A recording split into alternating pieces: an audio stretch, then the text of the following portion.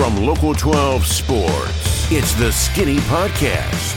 Now, here's Richard Skinner. Welcome into the Skinny Podcast. It's the weekly potpourri edition. I'm Richard Skinner, Local12.com digital sports columnist and editor with Rick Broering. As always, it's presented by Blake, the attorney Maisland. We got a lot of local topics of sports to talk about.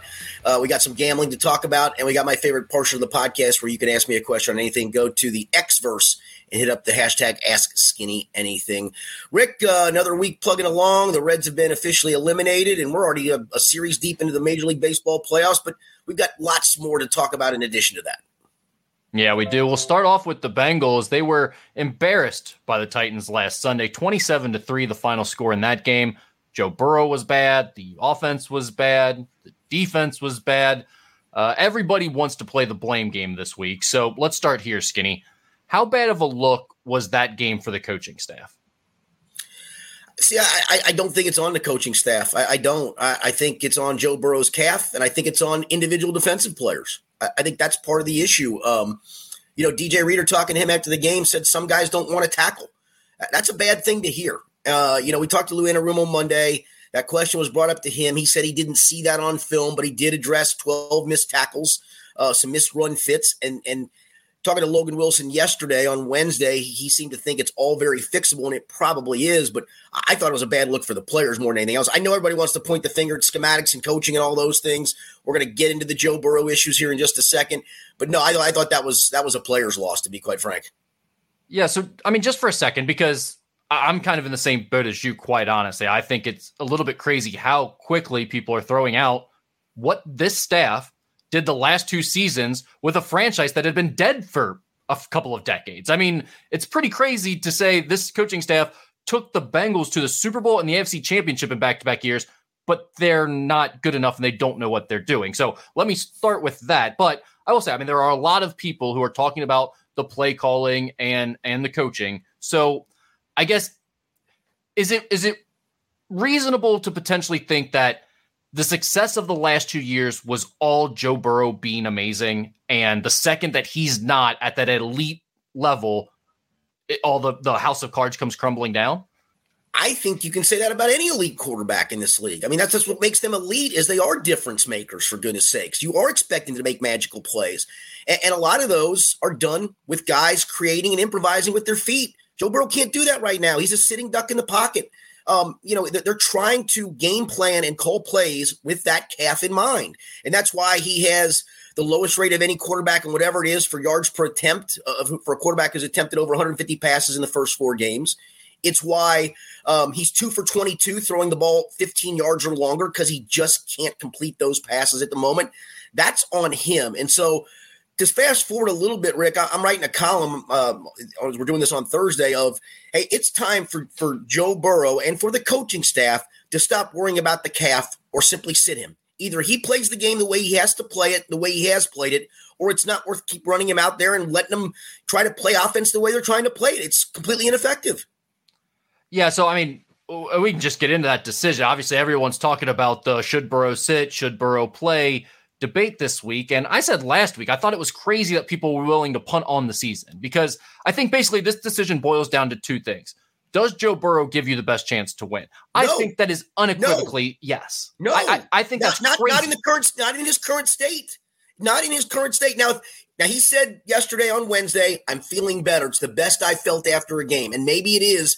We're going to see improved health this week that's going to allow him to do that. But the Joe Burrow we saw this past week, sitting in the pocket, the one scramble where he scrambled and slid after a yard, that's not Joe Burrow. And that's why this offense sucks at the moment. You're playing with a handicapped quarterback. I don't disagree with that. I still think, and you can point to the debate about should they have invested more in a backup quarterback in the preseason when they were seeing how bad Jake Browning and Trevor Siemian look. I think that's a reasonable argument, but we've seen what Jake Browning has. This guy does not inspire any confidence that he's going to be able to go out and win you a game when it matters most. And that's sure as hell. What teammates say. That's not what teammates say. That's not what T. Higgins told us. That's not what Jamar Chase told us. I do not care. Do you really believe that? You really think Jake Browning is a better option than Joe Burrow? Just from a mental standpoint, you really think even Joe with his limited leg usage is a worse option than Jake Browning or AJ McCarron, who's been back for a week?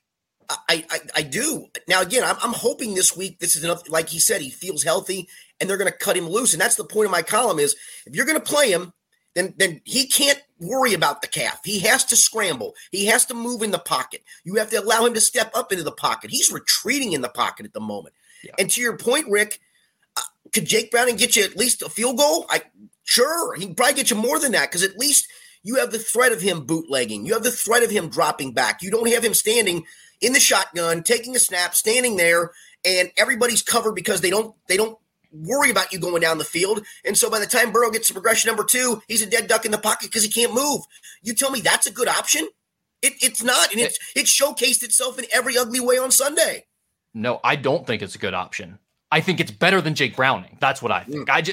Quite frankly, I just don't trust Jake Browning in a win or the season is over moment to go out and get you a win. I don't care who they're playing against. I certainly felt that way 2 weeks ago. I felt that, that's the other thing. They were coming off a win in which they started to look better. So the people are doing this revisionist history of like, why is Joe out there? Well, because they had just won a game with him out there and he was looking better. Why would you not have him out there again? The question. So then here's the question then, and this is the part that's hard because all they're doing is taking Joe's word for it, and that starts to piss me off a little bit too. I mean, did he after the Rams game, was it sore to the point where he did practice in full on Thursday? It was the only practice they had other than walkthroughs. How compromised was he? Maybe he wasn't as compromised on that Monday night and felt better. We saw him have that one bootleg pass to Jamar Chase that looked pretty good. So maybe he did have a bit of a setback, and that's where there's no transparency with this at the moment. And I understand it. You're not going to keep saying my quarterback's hurt, right? But you could sure as hell tell after the first drive, Tennessee went, he ain't moving at all. Go get him. Well, and I think from a standpoint of there needs to be the adult in the room or someone to stand up to Joe. What the hell were they doing playing him with 10 minutes or 5 minutes left to go in that game like they? You want to play? But that is where it gets crazy. And it's Agreed. Like, okay, that's on the coaching staff. There's no reason, regardless of our debate right here, of whether you think he gives them the best chance to win or not, you weren't winning that game with 10 minutes to go. And certainly not after, 4 minutes into that drive when you still weren't past midfield and he was still out there. That is when I don't understand why they didn't take him off the field. But and Rick, if you go back and look, I mean, he got ear hold on a late sack. And the thing that was really telling to me and wondering where he is physically, he couldn't outrun Ted Karras. I mean, he honestly could not outrun Ted Karras. You mentioned the play earlier where he slid after a yard on the scramble. Yeah. That play that you just mentioned now where he runs into Ted Karras as there's like nothing but green space ahead of him. And he runs into Ted Karras and then kind of stumbles forward. That was very telling about where he's at physically right now. So, I mean, we were talking about, does Joe give you the best chance to win or not? I think that's a big part of the equation. And to me, the answer to that is definitely yes. And even if you disagree, I think the coaching staff clearly thinks he gives them the best chance to win because they keep running him out there. If you cut him loose, if you just stop pussyfooting around this thing and say, listen, I know we're trying not to re-aggravate it, re-injure it. Let's stop playing that game. Either if he's out there, he's playing the game the way he has to play it. And if he's unable to do that, then he sits. Yeah. And regardless of whether that's from a play calling standpoint or what Joe is capable of standpoint in terms of him being a sitting duck back there, I think you need to take that into consideration right now, because I'm not so sure, even if you're calling those plays and letting him cut loose, that he's not going to be a sitting duck. And that's what concerns me more than anything. Even if I think he gives you the best chance to win, I do think you have to take into consideration, are we setting this guy up to get knocked out of the season again and get re-injured? And how many serious injuries can Joe Burrow have before he's just not the same guy anymore? That's the real conversation I'd be having if I was in Paycor Stadium right now. Yeah, I do wonder too, and you go back to how he played on the Monday night. It wasn't great, but it certainly was winning football. He didn't turn, he played winning football that night. And I do wonder if they got lulled into a false sense of, okay, this is not going to be high powered. This is not going to be spectacular, but look at our schedule. We can muddle through this and win a bunch of 19-16 games because our defense showed some life on that Monday night. And then the defense takes a big step back in the Tennessee game. And now suddenly maybe we can't win games like that. And so I'm super interested to see what transpires this Sunday and what this thing looks like, because this either has a ray of hope to it or a complete doom and gloom to it scenario for me. One more thing on Burrow. Was it a strange question to ask if he was going to play? That was a great question, actually. It's funny. I read my friend Paul Daner's piece off of it, my piece off of it. We basically said the same thing. We kind of set that question up, in our writing. And after I used that quote, I said, that's not a strange question at all, because, and I rolled out every ugly, that's what Paul's like. He's like, at that point, you just roll out every ugly Burrow stat that's out there at the moment, and it fits the narrative. So I think that was clearly Zach wanting to tell everybody, sorry, guys, he's my guy, come hell or high water. We're all going to have to live with it. That's why he said that's a strange question. I mean, okay, but if that's the case, I was wondering, I was thinking it was either that or he had something personal against the person who asked the question. No, it was Kelsey Conway. No. Okay. No. So if it's not a personal thing against the reporter and he was just trying to prove. And he's good about that. He's not a grudge guy. I mean, he'll have his battles with us on occasion, but he's not a grudge guy. Okay, so fair enough. So if he was just trying to get the message across that Joe Burrow is my guy and I have his back, that's silly. No one thinks otherwise in this scenario. We're not saying you should bench Joe Burrow because he sucks and he's not good enough. We're saying, should you not play him because of the situation with his calf and the potential health ramifications of that? I mean, right. You're just being over defensive at that point if you're Zach Taylor. Correct. And I agree with that. Yeah. All right. What the hell is wrong with the defense, Skinny? You brought that up. That has been a mainstay for this team the last 2 years, even when the offense has had their moments of ups and downs, and the defense has been pretty consistent under Lou Anarumo, and they had a lot of guys coming back this year on that defense. Does the absence of Von Bell and Jesse Bates just screw everything up, or what's going on? No, that's an easy narrative for sure, and I don't think Nick Scott's played very well, so there's that as well. But I mean, listen, if you're counting on Von Bell and Jesse Bates to stop the run, you got some real problems, right? So right. That part we have to take out of the equation. Now, I will say there's been some big plays hit down the field, some chunk plays that have been issues. I'll be honest with you, the guy who's the most disappointing to me on defense, I'll let you go first, but I've got a guy to me who's been the clearly most disappointing player on defense so far. To me, it's Jermaine Pratt. Dead on. Where is he? And I think, well, that's what you wonder. He got paid, and it was at him going, I got paid, I'm good. And that's what it feels like. He wanted to be a 3-down linebacker. Well, the whole question mark of why do they keep hitting passes in the middle of the field? Well, that's where the linebacker's supposed to drop. And some of that's on Logan Wilson too, but we also saw Logan Wilson drop in the Rams game and come away with a couple interceptions. Interception, yeah. Jermaine Pratt had a bunch of missed tackles on Sunday. In fact, the one against Derrick Henry on the touchdown run, it looked like me trying to tackle Derrick Henry, for goodness sakes. Talking about run fits. Again, the DJ Reader comments to me are damning. That's a teammate saying some guys don't want to tackle. And he didn't name names, but I think I know who he's alluding to. And I guess that's the danger of doing that, of not naming names, because it leaves everybody open to question at that point, right? And I get Lou not rolling a guy under the bus, but of course he did address, hey, we had 12 missed tackles. We've never had that many, and that can't continue. And it can't. And honestly, this is kind of a 4-game thing. I know we want to point to the 3 games where teams rushed for 170-plus yards. I mean, even the Rams rushed for 5 yards per. I mean, they even had some quality, or they just didn't run it very much. So it has to change right now. And that's where I asked Logan Wilson, is this fixable? And he said, it's 1,000% fixable. It's on us. And he said, we need to take a long look in the mirror, who we are, who we've been, and get back to doing that. And so, again, we talk about the interesting part of watching what Joe Burrow looks like on Sunday. I think what this run defense looks like against a team that's averaging over 5 yards per rush is interesting, because if it happens again, then I don't know if it is fixable at this point. Yeah, and that's where you get concerned, and maybe this goes back into the coaching stuff a little bit. Like if we're talking about the offensive play calling and Joe Burrow, that's a whole equation that's tough to sort out right now. But if there's a mentality on defense to where these guys aren't tackling, and yet the last 2 years there were no problem with the same guys tackling. Right. And if we're talking about the other thing that's driven me nuts through some of these games is the penalties, Skinny. What's going on with some of these pre-snap? That has been a thing that Zach Taylor's teams have. It was the best part of going from Marvin to Zach Taylor is they eliminated all the dumb stuff, all the pre-snap penalties, all the stuff that made them look poorly coached. That's crept back in all of a sudden. It feels very Marvin-esque. It is funny, Rick. And so I wrote, I do a thing on Tuesday with like 3 different takeaways from talking to guys on a Monday. And one of them was about costly penalties. And I was exactly going to write about all the penalties they've had. You know, they're the sixth least penalized team in the NFL. I honestly didn't realize that. It didn't feel like it, but the penalties they've had have been costly. That's the difference there. The 3rd and 1 that turns into 3rd and 11 because of back-to-back false starts. The Dax Hill penalty where he rips a guy's helmet off and gets an unnecessary roughness, and they should have been off the field. Instead, they use 10 minutes off the clock, and they basically say, you're done. That's the thing. It used to be, okay, they'd get some penalties, but it was in between the whistles. It was something where, okay, it's pass interference or whatever, like that happens as you're playing. Now, all of a sudden, they're getting these pre and post snap silly penalties that are really killing them. And that is something that they just haven't had the last few years.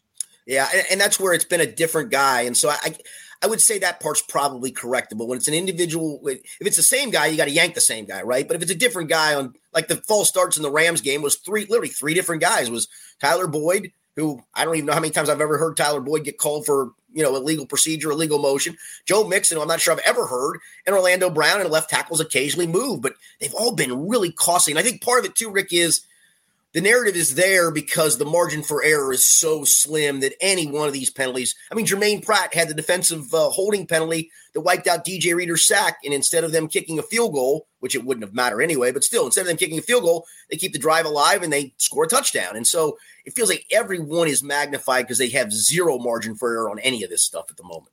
Well, that's the thing. And when you add that on top of it, it's a different guy every time, right? But maybe that's just a little bit of a mentality and how sharp and how ready you are. Right. And if you're saying on defense, it's different guys, but we're all just missing tackles.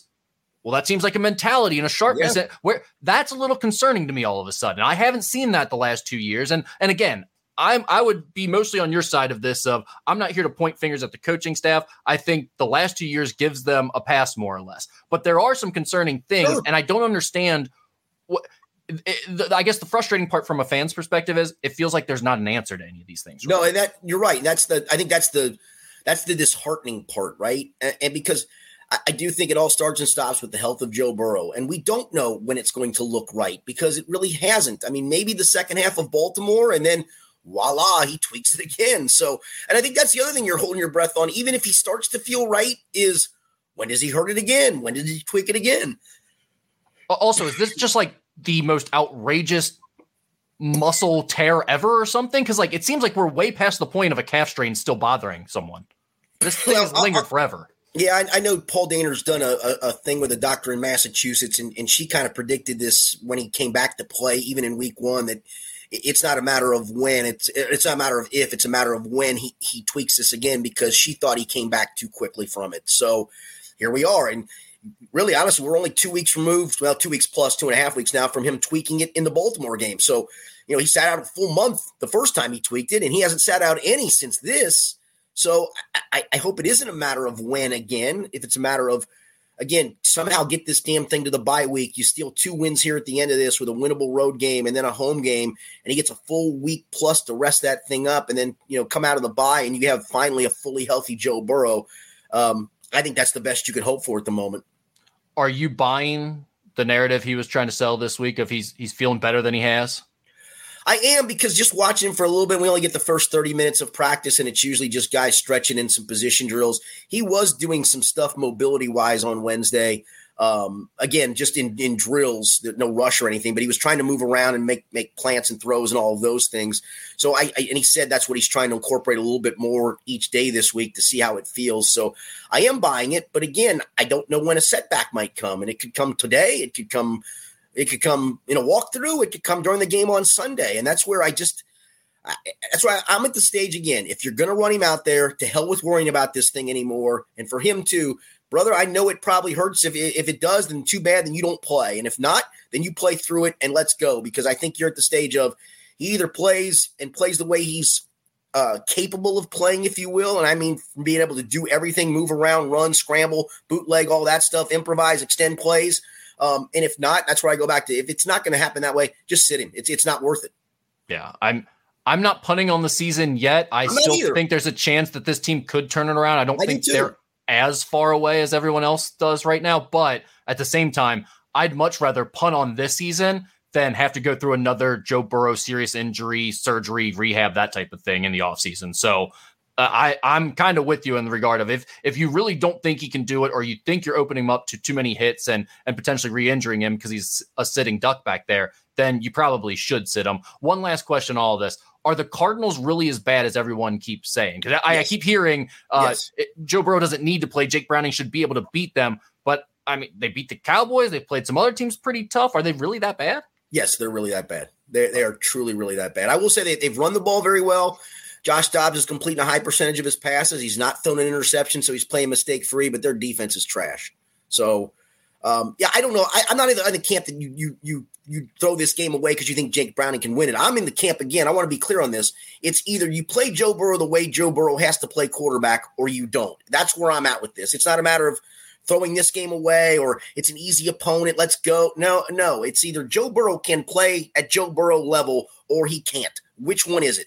I actually agree with that. I think we just disagree on the part of whether Jake Browning gives you a better chance to win right now or not, regardless. Yeah, back to the earlier question you asked, and it's certainly a valid question. Everybody asked it after the game. It was asked of Joe. It was asked of Zach. I mean, what a better – it's 27-3. You need 3 touchdowns and 3 2-point conversions to tie. You're not coming back at that point. What a nice time to give Jake Browning a couple meaningful drives to see what the kid's got. That's what I tweeted that at the time. I didn't understand. We have all these questions about, I mean, can Jake Browning even handle this at all? We have no idea. Right. We've never seen him in a real game. Why would you not put him in right there with 10 minutes to go to try to lead a sort of almost meaningful drive against a starting defensive unit? I don't understand that. Exactly. But all right, let's move on. The Reds, they finished their season with a winning record at 82-80. They, of course, fell short of the last wild card spot and missed the playoffs. But Skinny, I want you to describe this Red season in a word or two for me. Absolute fun. It was so much fun because of some of the individual things that we got a chance to see. The unicorn, like Ellie De La Cruz doing crazy stuff. You got to see Andrew Abbott come up and pitch. You got to see Graham Ashcraft take a huge step forward, in my opinion. And they hung in there till literally the last weekend on a team with, I think the one night they started 5 or 6 rookies again, and their best rookie, in my opinion. And I guess Spencer Steer is probably the best rookie because he still qualifies as one. But the best rookie, in my opinion, Matt McClain, didn't play down the stretch. And maybe he might have made a difference. So there's just so many good pieces to look forward to. Last offseason, it was, all these guys in the minors, when are they going to come up? When's it going to be their turn? It'll be a couple of years. And voila, all of them blossomed before our eyes. And there's still some hiccups along the way with some of those guys, but I saw way more good out of those young guys than I saw bad. I know there was a regression of Ellie, but then he blasts 2 home runs on that Friday night, and you're like, all right, that's kind of a little way to pop yourself into the offseason perhaps. So I just thought it was a lot of fun.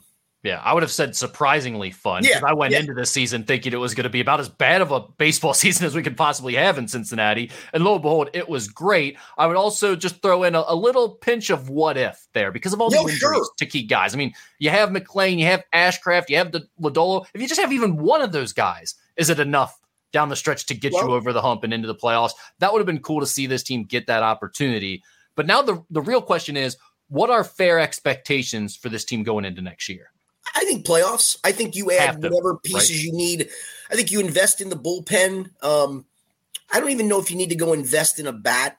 I really don't. I know that's going to probably send people over the edge, but I'm trying to fit a bat. I like Will Benson. I like TJ Friedl. I like Jake Fraley. I like CES. I like Noelle Marte. I love Ellie De La Cruz. I love Matt McClain. I still, I'm throwing all this out and I'm wondering where Jonathan India fits into that equation. A guy like that, I'm worried about, do you bring Luke Maley back as a nice backup catcher? Where do you do that? I'm worried about that kind of stuff. And then for sure, go invest in the bullpen. I think that's the part to me is add some more bullpen arms, especially because you got all these kids. Even if Hunter stays healthy, let's just say in a perfect world next year, and this is not going to happen, but Hunter starts every game, Lodolo starts every game, Ashcraft starts every game, Abbott starts every game, Williamson starts every game.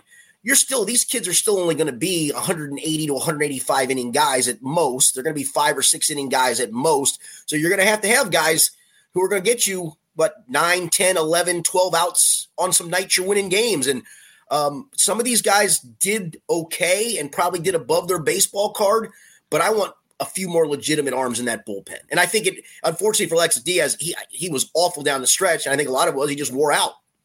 Yeah, I mean, they used him all season long. They were relying on that guy. He let him in wins.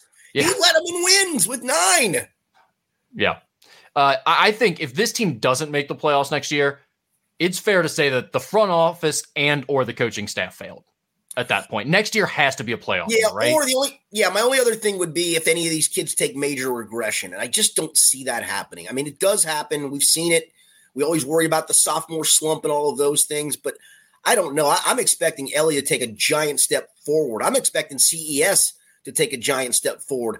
I think Noelve Marte might be the best pure guy of the whole bunch, for goodness sakes. And I love everything Matt McClain does, so I don't that'll be my only caveat if some of these kids take a step backwards that you're counting on and should be counting on. But you probably need multiple of them to take steps backwards, quite honestly. I mean, because what they did this year was almost right there on the cusp, and that's with all the injuries. Right. It's like if these guys are basically the same as they were this year, I think you're a playoff team next year because you got to be looking to add, like you talked about, help some bullpen, potentially maybe even look at another starter. I don't know if you need a bat or not, but I'm sure it's something they'll be considering and looking at the different options that are out there. So with a little bit more help, if these guys play to the same expectation they had this year, you should be a playoff team next year. And I'm with you. I think at least one or more of them should make a huge jump. I think McClain is solidified. I have no questions about him. I think Marte is too. I love Marte. I haven't seen enough from him yet, but he has me excited for certain. CES certainly has me excited, but it feels like there's a bit more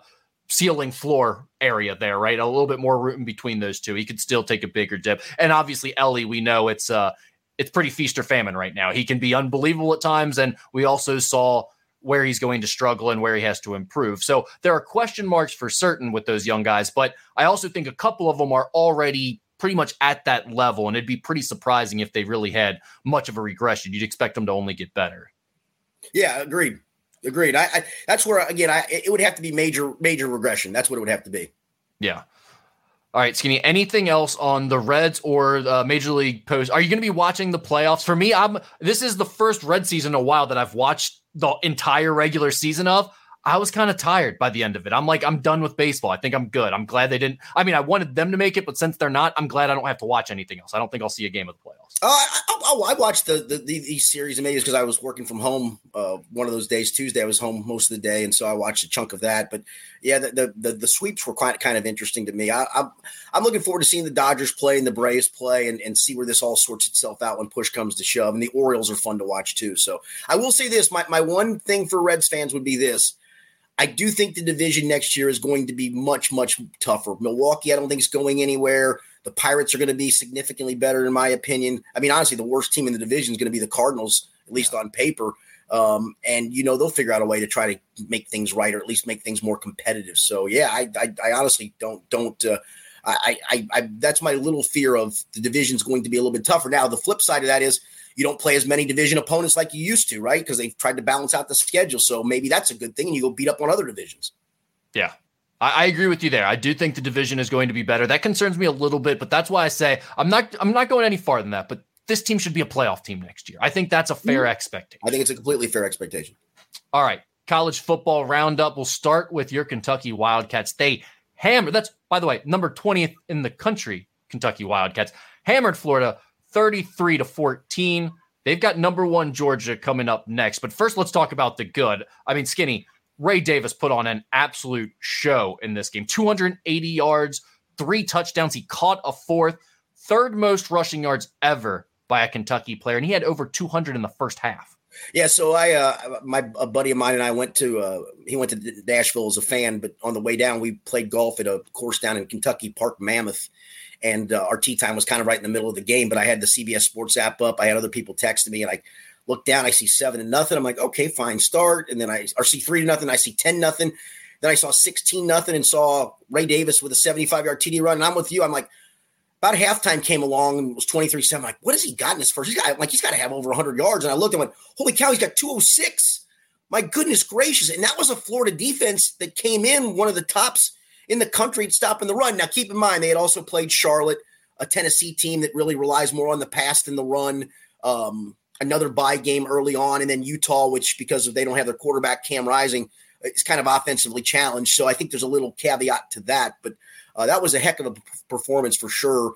And I think we've talked about this with Ray Davis. You go back to those first few games where I said, boy, I wish they'd have leaned on the run more. But I also said, maybe they're trying to take some carries off of him. And when they need him is when they're going to turn and give him the ball. And they sure did that in that game. Well, you also brought up the fact that maybe they were being a little bit vanilla and not showing all of their run packages through those first few games.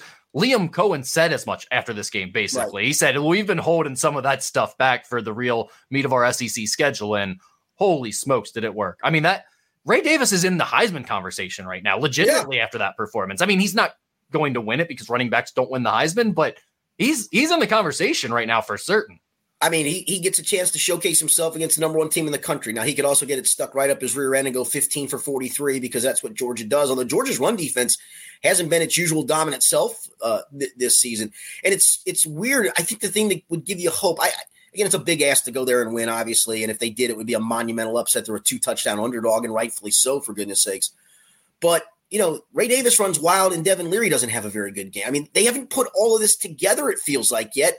And it feels like they have the potential to do that.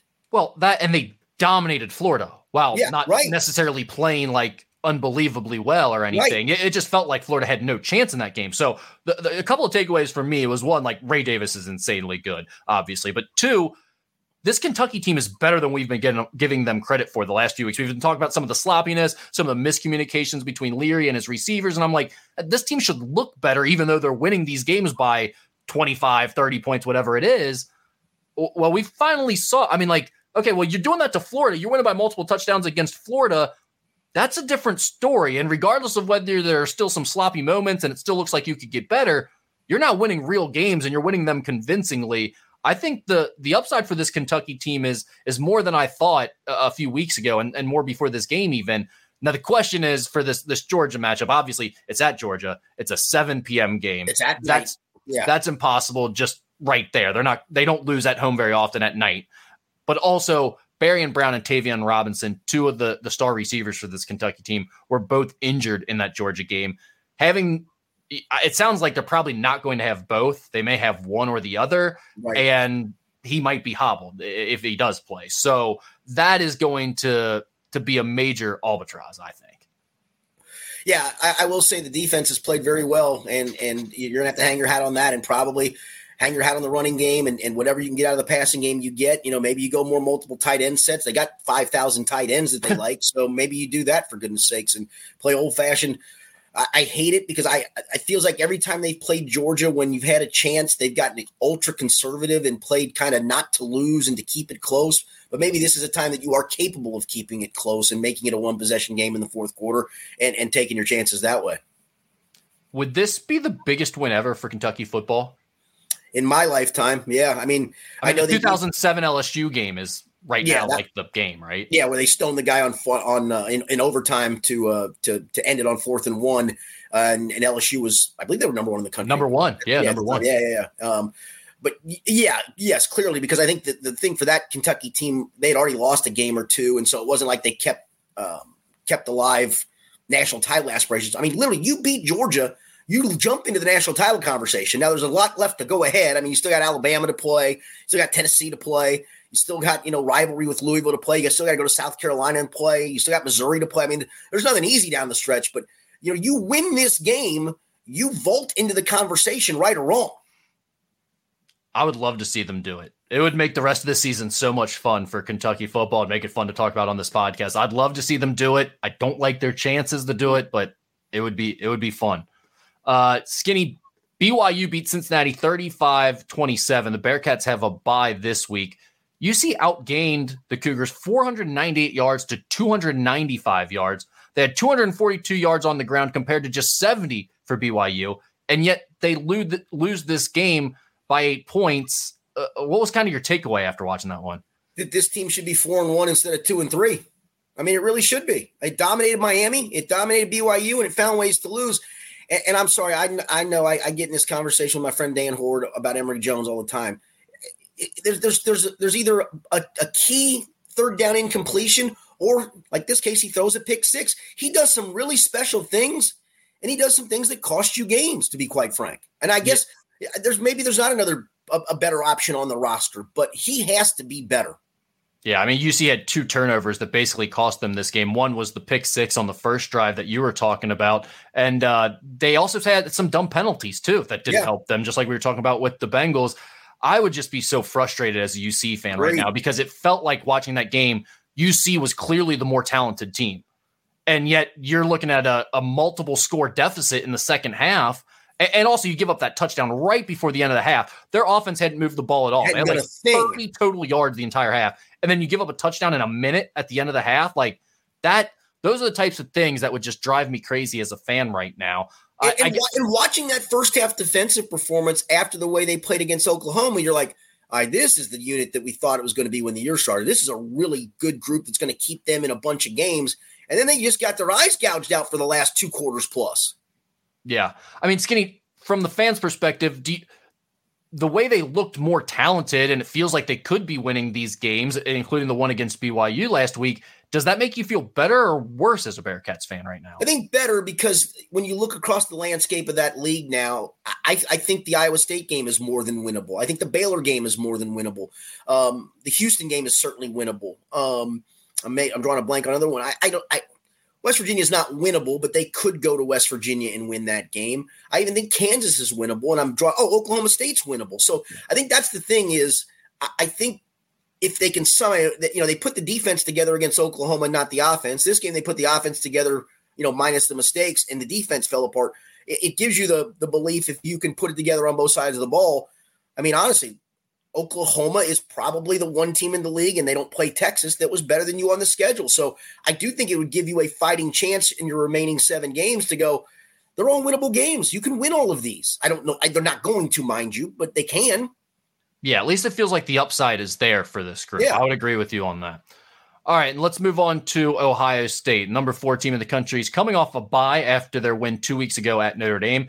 They're at home taking on Maryland this week. And Skinny, Maryland has been smoking everyone. They got Indiana 44-17 last week. Of course, Ohio State beat Indiana 23-3 in the first week of the season. So if you're comparing scores there, Maryland was more impressive in that matchup.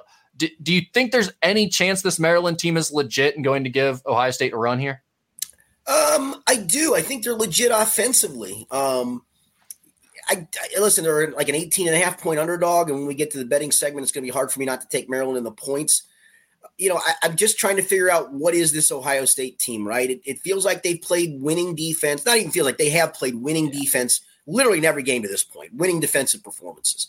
The offense, though, what is it? What are they hanging their hat on at the moment? What do they do consistently well against a decent team? I mean, yeah, they did some great things against Western Kentucky, thanks in part to Western giving them some short fields, and they should dominate Western Kentucky up front, and they did. But what is this team offensively? I think that's fair. And if you're asking me, I would just say lean into that rushing attack as much as you can and rely on this defense, because I do think the defense is elite. I think it's even good enough to get them into the playoff and potentially into a championship game. So I would just lean all into that side of things. It just be that type of team. But this will be a challenge offensively. I will promise you that. This is a good Maryland offense is good. Tagovailoa's brother's good. I think he is too, but I also would say this Maryland team feels very much like your classic who Big Ten team of the year, right? I mean, this happens every year where they go, oh no, this team's legit this year. They're going to compete, and then they lose by 7 touchdowns. Fair point. So I feel very much that way about this Maryland game here. All right, let's get into our betting segment. Last week, you were 3-3. I was 3-3. Of course, Ohio State didn't play, so we didn't have those games to settle it. You are now 20-13-1 overall. I am 16-17-1 overall. And Skinny, you are on fire with your favorite bets of the week. Your last 3 have hit. 2 of those being 4-team teasers, including this one last week. You had Indy plus 6.5 in the NFL, Philly minus 1.5, Chargers pick 'em, and Dallas pick 'em. Another 4-team teaser hits for you. You got to be feeling pretty good. I am feeling pretty good. And I'll have another 4-team teaser here in just a bit. I'm going back to the well. All right, let's get into the college game. Saturday at noon, we've got Maryland at Ohio State. Ohio State is a 19.5-point favorite. The total is 57. Yeah, I don't think you're going to sweat this as a Buckeye fan, but I also think that it's going to be well within the spread. I'll go Ohio State 27, Maryland 20. All right, so that is going to be Maryland and the under. Yes. I like the under here as well, especially with this Ohio State defense. I think because Maryland's offense has been good, that number is a little higher than it probably should be. I don't think Maryland's going to move the ball against Ohio State like they have been. I'm going Ohio State 35, Maryland 10. So on Ohio State in the under. And we move to Kentucky Saturday at 7 o'clock. We've got Kentucky at Georgia. Georgia's a 14.5-point favorite. The total is 48 in that one. As a gambling man, this would scare you because it feels like they're just trying to reel you in with the hook, right? Like, hey, Kentucky, and I'm going to get reeled in because I think it's going to be a close game. I'm with you. I'd love to pick Kentucky with both my head and my heart, but nighttime in Georgia, I know they've shown some flaws this year, but they still have some dudes for sure, and they're still the number one team in the country till somebody proves otherwise. I think Kentucky makes them squirm. I really do, because I think this defense will hold Georgia enough in check. I do think they'll get enough offense. It won't be an explosion, but this Georgia defense has shown some vulnerability. So I'm going to go Georgia 23, Kentucky 20. I think Kentucky plays them that tough. Oh, wow. So that'll be Kentucky and the under for you. Full transparency, I'm probably going to bet on Kentucky in this game because I want to root for them and I want to enjoy watching the game. But for the sake of our pick'em here, I'm seeing exactly what you're seeing, which is the 14.5 is totally a trap. They're trying to hook me in with that. I'm not buying it. I'm going to go on the other side. I'm going to say Georgia wins by 15. 28-13 is my final there, so I'm going Georgia in the under. By the way, Georgia has not covered a spread yet this year. I know. That's crazy. UK is 4-1 against the spread. And technically because a lot of places don't put the FCS game on the line, so against FBS teams, they're actually 4-0. The one game they didn't cover was Eastern. Yeah, good point. All right, Sunday at 4:05 in the NFL, we've got the Bengals at the Cardinals. The Bengals are a 3-point favorite here as we record this on Thursday. The total is 44.5. I'm taking that this is going to finally be the Joe Burrow looks right game, at least looks better game. Another week of improved health, a full week of practice, unless he has a setback. We're doing this before the Thursday practice, but he practiced in full on Wednesday, talked to us after the practice, said he felt as good as he's felt after that and is optimistic about where things are heading. So I think the offense gets a little bit untracked here in this one. I'm going to go Bengals 27. What was the total? 44. 27-19. I'm going to go Bengals in the over. All right, Bengals in the over for Skinny. Look, I'm with you on the side of the Bengals winning. I do think they will win this game. I hope the offense looks good, but I don't feel very confident about that yet. I just think they'll have enough to get past the Cardinals. I'm going to go Bengals 21-17, so Bengals in the under for me. Then finally, we have our favorite bet of the week, Skinny. I'm just going with a single game here. I'm taking Notre Dame over Louisville and the points, which is -6.5. I'm going to go with a 14 teaser again. I'm only going to do a 6-pointer this time. I'm going to take Buffalo down to basically a pick 'em at home against Jacksonville. I'm going to take Atlanta up to 4.5 at home against Houston. I think that Atlanta game, honestly, I almost did it as a single best bet. I know everybody's gaga about Houston at the moment. Pump the brakes a little bit on that. They're still going to win 5 games and not be very good, in my opinion. I'm going to take Indy up to 8 at home against Tennessee, and then I'm going to take Pittsburgh at home against Baltimore up to 10. So that is my 14 teaser of the week. All right, so that's Buffalo down to a pick'em, Atlanta up to 4.5, Indianapolis up to 8, and Pittsburgh up to 10. Skinny's 4-team teaser. He's hit his last 2 teasers and his last 3 favorite bets. So you make the decision. Either it's time to fade him because it's bound to lose, or he's time to fade. That's right. All right, real quick college basketball segment here because we've got a couple of big storylines with UK and one with Xavier. Kentucky and Indiana are going to restart their rivalry on the hardwood, Skinny. They'll play 4 games starting in the 2025-26 season. 2 of those games are at Rupp Arena. 1 is at Lucas Oil Stadium, and the final one in 2028 will be at Assembly Hall. What are your thoughts on the Indiana-Kentucky rivalry coming back? I'm glad. I mean, listen, I know it's probably the old timers in the group like myself who grew up as this being a rivalry game every single year. And I attended many of these. I never got to Assembly Hall, but I actually, when they used to have the Big Four thing with Notre Dame, Louisville, Kentucky, and Indiana, I did cover a bunch of those in the RCA Dome at the time, not even Lucas Oil Stadium, it was the old RCA Dome, for goodness sakes. And as a student, went to a couple Kentucky, Indiana games at Rupp Arena. So to me, this has always been a traditional rival, and I'm glad it's back. I'll give Kentucky this. They got their way in the way this thing was laid out from a scheduling perspective. They technically got they got the 2-for-1 and then got a chance at a neutral site game, which is always good on the resume, for either team that wins that game. And I think Kentucky feels like it's probably going to win that game at the neutral site. So I'm glad it's back. Indiana does have to give some ground, and they did on this because, again, they literally gave up a 2-for-1 and then basically 2.5 to 1.5. So I think it's a win for Kentucky from a scheduling perspective there. They got what they wanted, but I'm glad it's back. I think traditional rivalries are important and always have been, always will be. I mean, I'd love to see Xavier and Dayton find a way to play each other again. I do. Those were always fun. I know you hate Dayton, but I think it's an easy, great rivalry, and I wish it was back.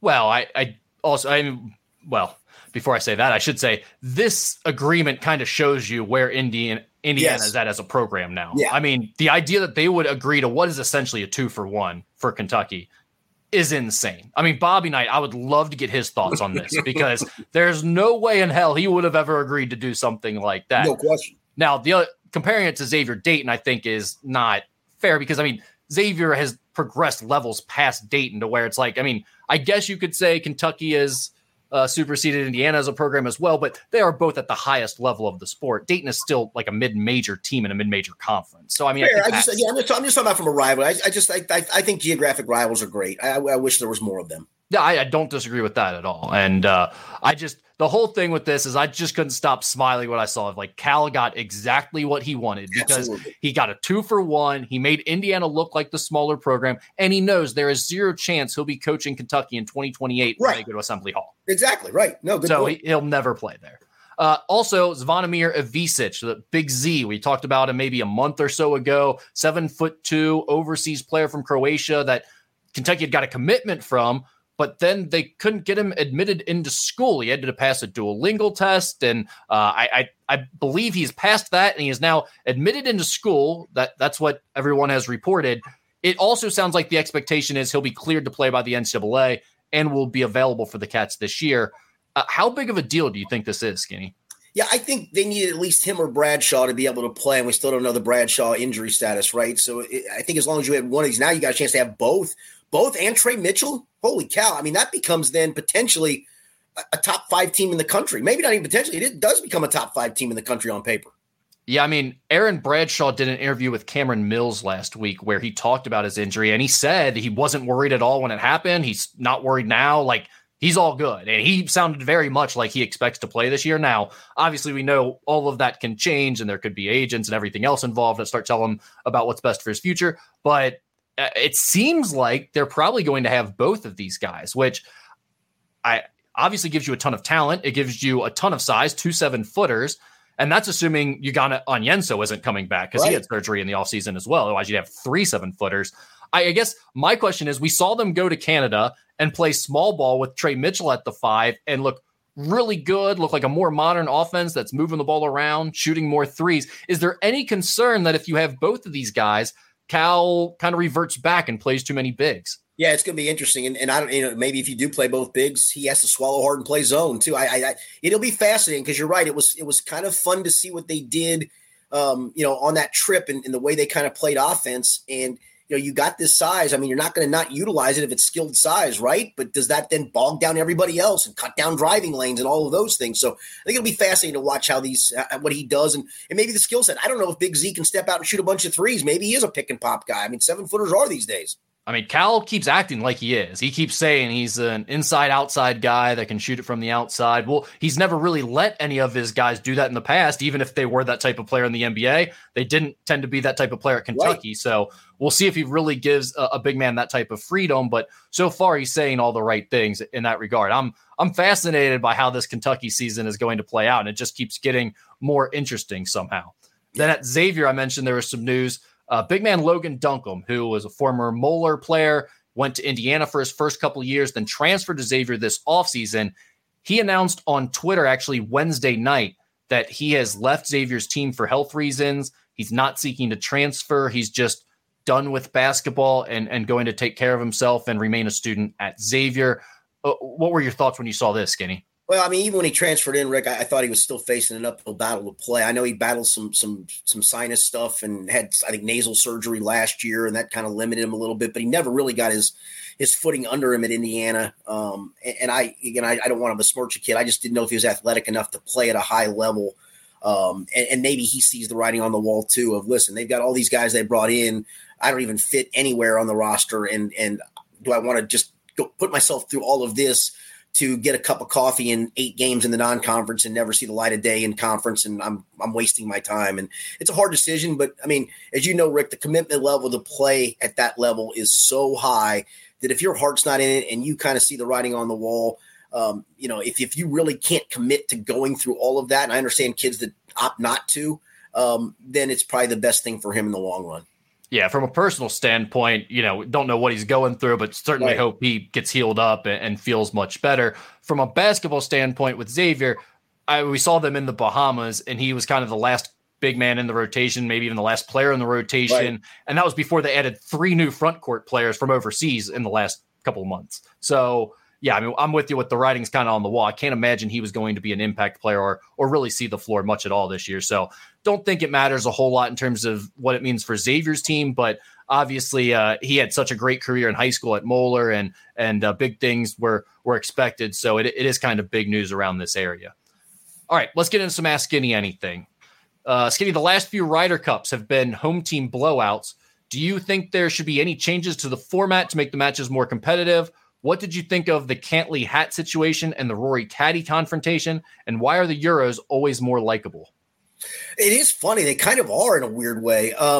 The Cantley hat situation, from every indication, was completely overblown. Now, maybe it wasn't, but everybody says it was completely overblown. And so that, to me, might have been the old game of telephone, where something gets started that's erroneous and it goes like wildfire, and everybody, it was on the web, so it's got to be true.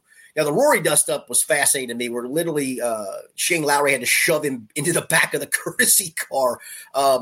But I would say, I mean, there was a little gamesmanship there of standing in the line. He wanted to putt it. Let him putt. I mean, what are we doing there? Are we 5 years old? I mean, honest to goodness, what are we doing there? Golfers and then are to nerds. me, and then back to the whole format. No, the format shouldn't change. That's what makes it such a special format. How about 2 of the best players in the world teamed up, and Scotty Scheffler and Brooks Koepka don't get their doors blown off 9 and 7? That would be like me and my buddy who's a 7 handicap going out and playing the club pro and the assistant pro, and yep, they beat us 9 and 7. You got 2 of the best in the world losing 9 and 7, man. Oh, I love it. All right, Skinny, is it harder to do a college or pro football teaser right now, given the past 2 weeks? Yeah, I think college teasers are always hard because the spreads just can get haywire on you. The pro spreads, honestly, that's why I'm a big believer in like the home team that's getting a couple of points, and you take them above a touchdown. That's usually gold. Not always. I mean, like Pittsburgh got blown out by Frisco at home in the opener, but that's usually gold in my opinion. So I think colleges are hard. I know you like taking some of those big numbers down, Rick, the 20 some odd point spreads down into the teens. And that's probably the safe way to do it. I don't have the guts to do that, so I don't do that. I don't even mess with it. To me, I don't even really mess with teasers in college just because it's just really, really difficult. I may do it on occasion if I got a rooting interest in a game and want to put it with another game, but yeah, it's hard. Yeah, a lot of times what I actually like doing in college is the reverse teaser, where I'll I know you do. I'll take a team that's a 17-point favorite and then move them up to 23 or something like that. Yeah, I think that actually, and the payoff for that's pretty good, and it doesn't require an 8-teamer to do that. A couple 3 teams get you a pretty good payout. Yeah, exactly. I always think the NFL is just harder to bet in general, but if you're doing a normal teaser, I would lean NFL probably over college, just because that's such a big advantage to have a touchdown difference in the scores in the NFL.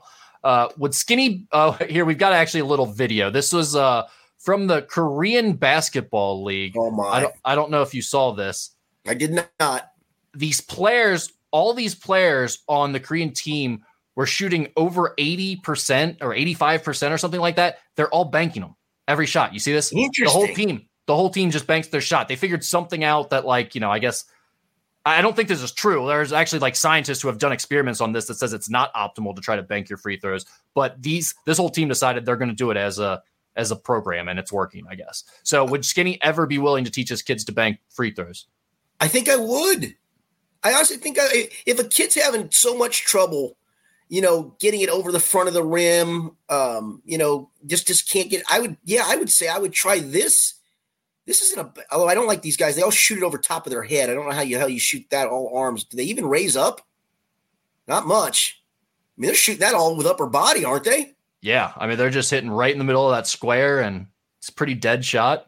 I mean, it's funny. We do a few drills, and we're going through some basketball stuff at the moment, some shooting drills where you catch a ball on the wing, you rip, take a dribble, and shoot. And these like little 10-footers. And we don't have a lot of makers. And I'm like, there's a little square up there. And we have one of our assistants who played in college. I'm like, Coach, I don't even know what you did back in the day. I'm assuming you used the window, and he shows off and makes like 5 in a row off the glass. I said, listen, I know he's a high-level player, but he uses that window. It's there for a reason. It's a harder shot to shoot something straight in from 10 feet than at that angle to use the backboard. So use the backboard. It's there for a reason. And obviously these guys have figured it out. Good for them. Skinny, here are the rules. You can pick one local media member to attempt to hit a home run at Great American Ballpark. Ooh. If they do, you win $1 million. Who are you choosing? I haven't played ball with many of these guys. I'm just going just because he was a college athlete. I'm going to go my man Caleb No from Channel 9. He was a college kicker. Are you serious? I am. Okay. He was a college kicker. I saw him demonstrate that on the news once after McPherson missed a kick. And if he sees this or hears this, he may come to me and go, dude, I can't play baseball a lick. Maybe he can. I don't know. All right. See, I would pick myself as a hitter. I just, even when I played, you can't get out. I didn't have much power. Yeah, I just don't know. I mean, Caleb's not the tallest guy, right? I feel like you got to have a little more length to get this thing out. Built pretty good, though. All right. Who would you pick? I feel like I'm someone over 6 feet, I feel like. That's my thing. I feel like your average human, chances are the guys over 6 feet have a better chance of hitting a real home run than people under 6 feet. Maybe I'll go Rankle. Rankle's kind of jacked. Rankle is a bigger guy. Yeah. He's got a big upper body, but we've lost a lot of the good athletes out of the local media. I think we have too, actually. Yeah, because we had a couple there for a few years where, they had either played sports or at least even a guy like Johansson back in the day before he was, he's a little up there in age, a bigger, stronger, more athletic looking guy. We just don't have a lot in the local sports market. How about I'll go Adam Clements? How about that? And not. Yeah, well, yeah, he's a media member. They didn't say sports media member. No, he did not say sports. Good point. So, maybe we're forgetting a non-sports guy that would be good. Clements is a good option. He's pretty jacked. Yeah, he likes to wear the cutoff sleeve T-shirts too. Yes, indeed. Yes, indeed. All right. Best worst stadium/arena bathroom situations in Cincinnati all time. In Cincinnati. Man, oh man. This is coming from a Xavier guy, so I'm sure this is aimed at the Cintas Center bathrooms. I don't mind the Cintas. I don't think they're a disaster at all. Well, I just hear it takes too long to get people in and out of them. It does because everybody's a drinker. I mean, that's literally what it is. Everybody's a drinker. The line moves fine. I go to 3 or 4 Xavier games as a fan with a buddy of mine who's got tickets, so I've experienced that. That honestly doesn't – I've never gone, this situation sucks. Trying to think what would have the worst. UC football used to be a disaster with their concessions, but they've changed that, right? But they widened the concourses, and it's significantly better now. I haven't been there in a while as a fan, so it's hard for me to think about. I think the last time I was there as a fan was watching a Cyclones hockey game. Heritage has got to have a crappy bathroom situation at this stage of the game, doesn't it? Or whatever the hell it's called. I feel like they just have a lot, though. And here's the thing about Heritage. I don't think I've ever situation's pretty good. Oh, it's great. But both of those situations, here's the thing about Heritage. I don't think I've ever been there when it's like packed, really. Maybe a crosstown shootout, but yeah, but I'm going to guess it's old and stank and ugh.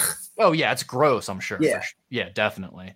NKU's bathrooms are great because there's never a line and they're still clean. It's fairly new. Yes. So. Yeah. I don't know. That's a tough question. I didn't have as good of an answer as I would have thought for that. I can't think of any terrible bathroom situations. I'll be honest. I haven't been in Fifth Third since, other than we practiced there for when we were in the regional tournament. So I went there as on the floor. I haven't actually been to Fifth Third. Theirs is fine. I've redone it. I'm sure it is. Yeah, it was fine.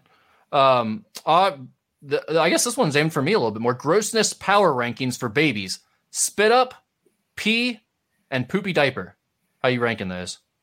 Well, I had my goddaughter spit up in my mouth once, so that was bad. I'm still going to spit up because a lot of times it's reflex. It's not due to illness; it's just a reflex for them, and it just kind of comes out of nowhere. You know what you're getting with the poopy diaper. You just know going in, and the pee is what it is. Yeah, I'm going to spit up because sometimes you just don't know, and it's just you start to gag when you see it. Yeah, and it smells weirdly terrible. Yeah. Formula is a disgusting thing. It is. Formula is just utterly disgusting. Yeah, and the biggest thing is, like you said, you don't know when spit up is coming, so it catches you off guard. It might get your clothes, might get your face. The poop, you know it's coming. You're going in. You wear gloves if you need to. But unpopular opinion, maybe diapers are not near. I expect them to be way worse. They're not that. No, bad. They're not. Yeah, it's not a big deal. I was actually terrified initially at changing diapers. Terrified. Yeah, and then once you do it, you're like, this ain't so bad. Yeah, I'm like, I just honestly, if he's not crying, I'd change diapers all day. I don't care. And I will say the empathy of it, of like, they just done something. Like, I wouldn't want to be sitting in that stuff either. Oh yeah, I'm gonna do you a quick solid and get you out of that thing. Exactly. I totally agree with that. What type of youngster was Skinny? Did he get in trouble a lot, or was he a good kid? I was honestly a good kid. I was almost kind of a nerdy good kid, to be quite frank. I will say that I got arrested one time in my youth, my senior year of high school.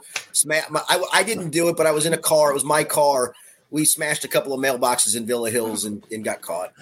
I mean, that's not even that makes you a bad person or anything, but that's just a hilarious way to say all of that. I was actually a good kid. I only got arrested once in my. So here's another one though. So probably once a summer, because I had this really nice, where I live, I had a nice, pretty good size basketball. We had a basketball thing set up, and actually the way my driveway was built, it was a perfect. You could play 5-on-5, almost a full half court is what it would amount to. You could get a good 5-on-5 game in our neighborhood, and we had kids from other neighborhoods who would come in. So about once a summer, we would all play basketball till the wee hours. Then we all sleep in my backyard, just kind of what you did, whatever. So one night we actually were drinking, but we were drinking down the street at somebody else's house. And lo and behold, we didn't do this, but somebody else did. We didn't even hear it. Somebody shot a BB through the front window of the house that we were in. The people weren't home, but somebody heard it. Well, the cops come and we all scatter because we're thinking they're coming for us because we're underage drinking. We're all stupid. Well, back then, the Crestview Hills Mall was being built, so a bunch of us went and hid out up there for a while. Unfortunately, one of the dumbasses decides to run back to my backyard and hop in a sleeping bag, and a cop comes up and puts a gun to his head and says, "Don't you move, I'm going to wait for your buddies." And so, we thought the coast was clear. We all come back, and of course, there's my dad with the cop, and that got ugly, and I had to ride all the guys home with him. So that really wasn't me. It wasn't even us. We were wrong place, wrong time, and nothing really even happened to us other than the cop made my dad take everybody home, which, of course, he was not pleased about. So, yeah, I mean, 2 minor incidences. I don't think those are all that major. Other than that, I was a good kid. No, yeah, that sounds right. I see you being, and this is probably how I was described, as kind of Eddie Haskell. No, I really wasn't. Oh, really? Like, I was good with all the parents. I was a suck up to teachers and all that stuff. Well, I sure was that. But then I was like running my mouth. As soon as we went out to recess or whatever, I was talking all types of smack. So yeah, that wasn't me. It really wasn't. You didn't run your mouth a lot as a kid when you were like playing with your buddies and stuff? I thought you would have been a crap talker for sure. Nope. All right. The last one here is, and we never do politics on this show, and we're not doing politics now, but does Skinny have an opinion on the short pants movement making it to Congress? If it's about short pants, we do have to do it. Representative, do you support Trump's call to shut down the government? He has not called me, and I do not support you wearing black socks with short pants. What do you think about the short pants and black socks look? Can't do it. I mean, I don't even like footies that go above like the shoe line. I mean, I like the footies that just are at the shoe line, right? No show. So I can't do those. And that is extraordinarily nerdy in my opinion. You do not support him wearing those black socks and the short pants. That was a great answer, by the way. Yeah, that really was pretty good for a Congress member. Very well done. Yes. All right. That's all we got, Skinny. All right. Great stuff as always. Appreciate the questions. Keep them coming. We'll be back next week. Will Kentucky be 6-0? Will the Bengals win a second game? Will Joe Burrow stay upright? I feel like a soap opera here at the end. We got a lot next week's plate. We haven't even got there yet. We'll be back 1 week from today with those answers, hopefully, with more opinions. Thanks for watching. It's been the Skinny Podcast and listening. Skinny Podcast with Rick Broering. I'm Richard Skinner. Presented as always by Blake, the Attorney Mosley.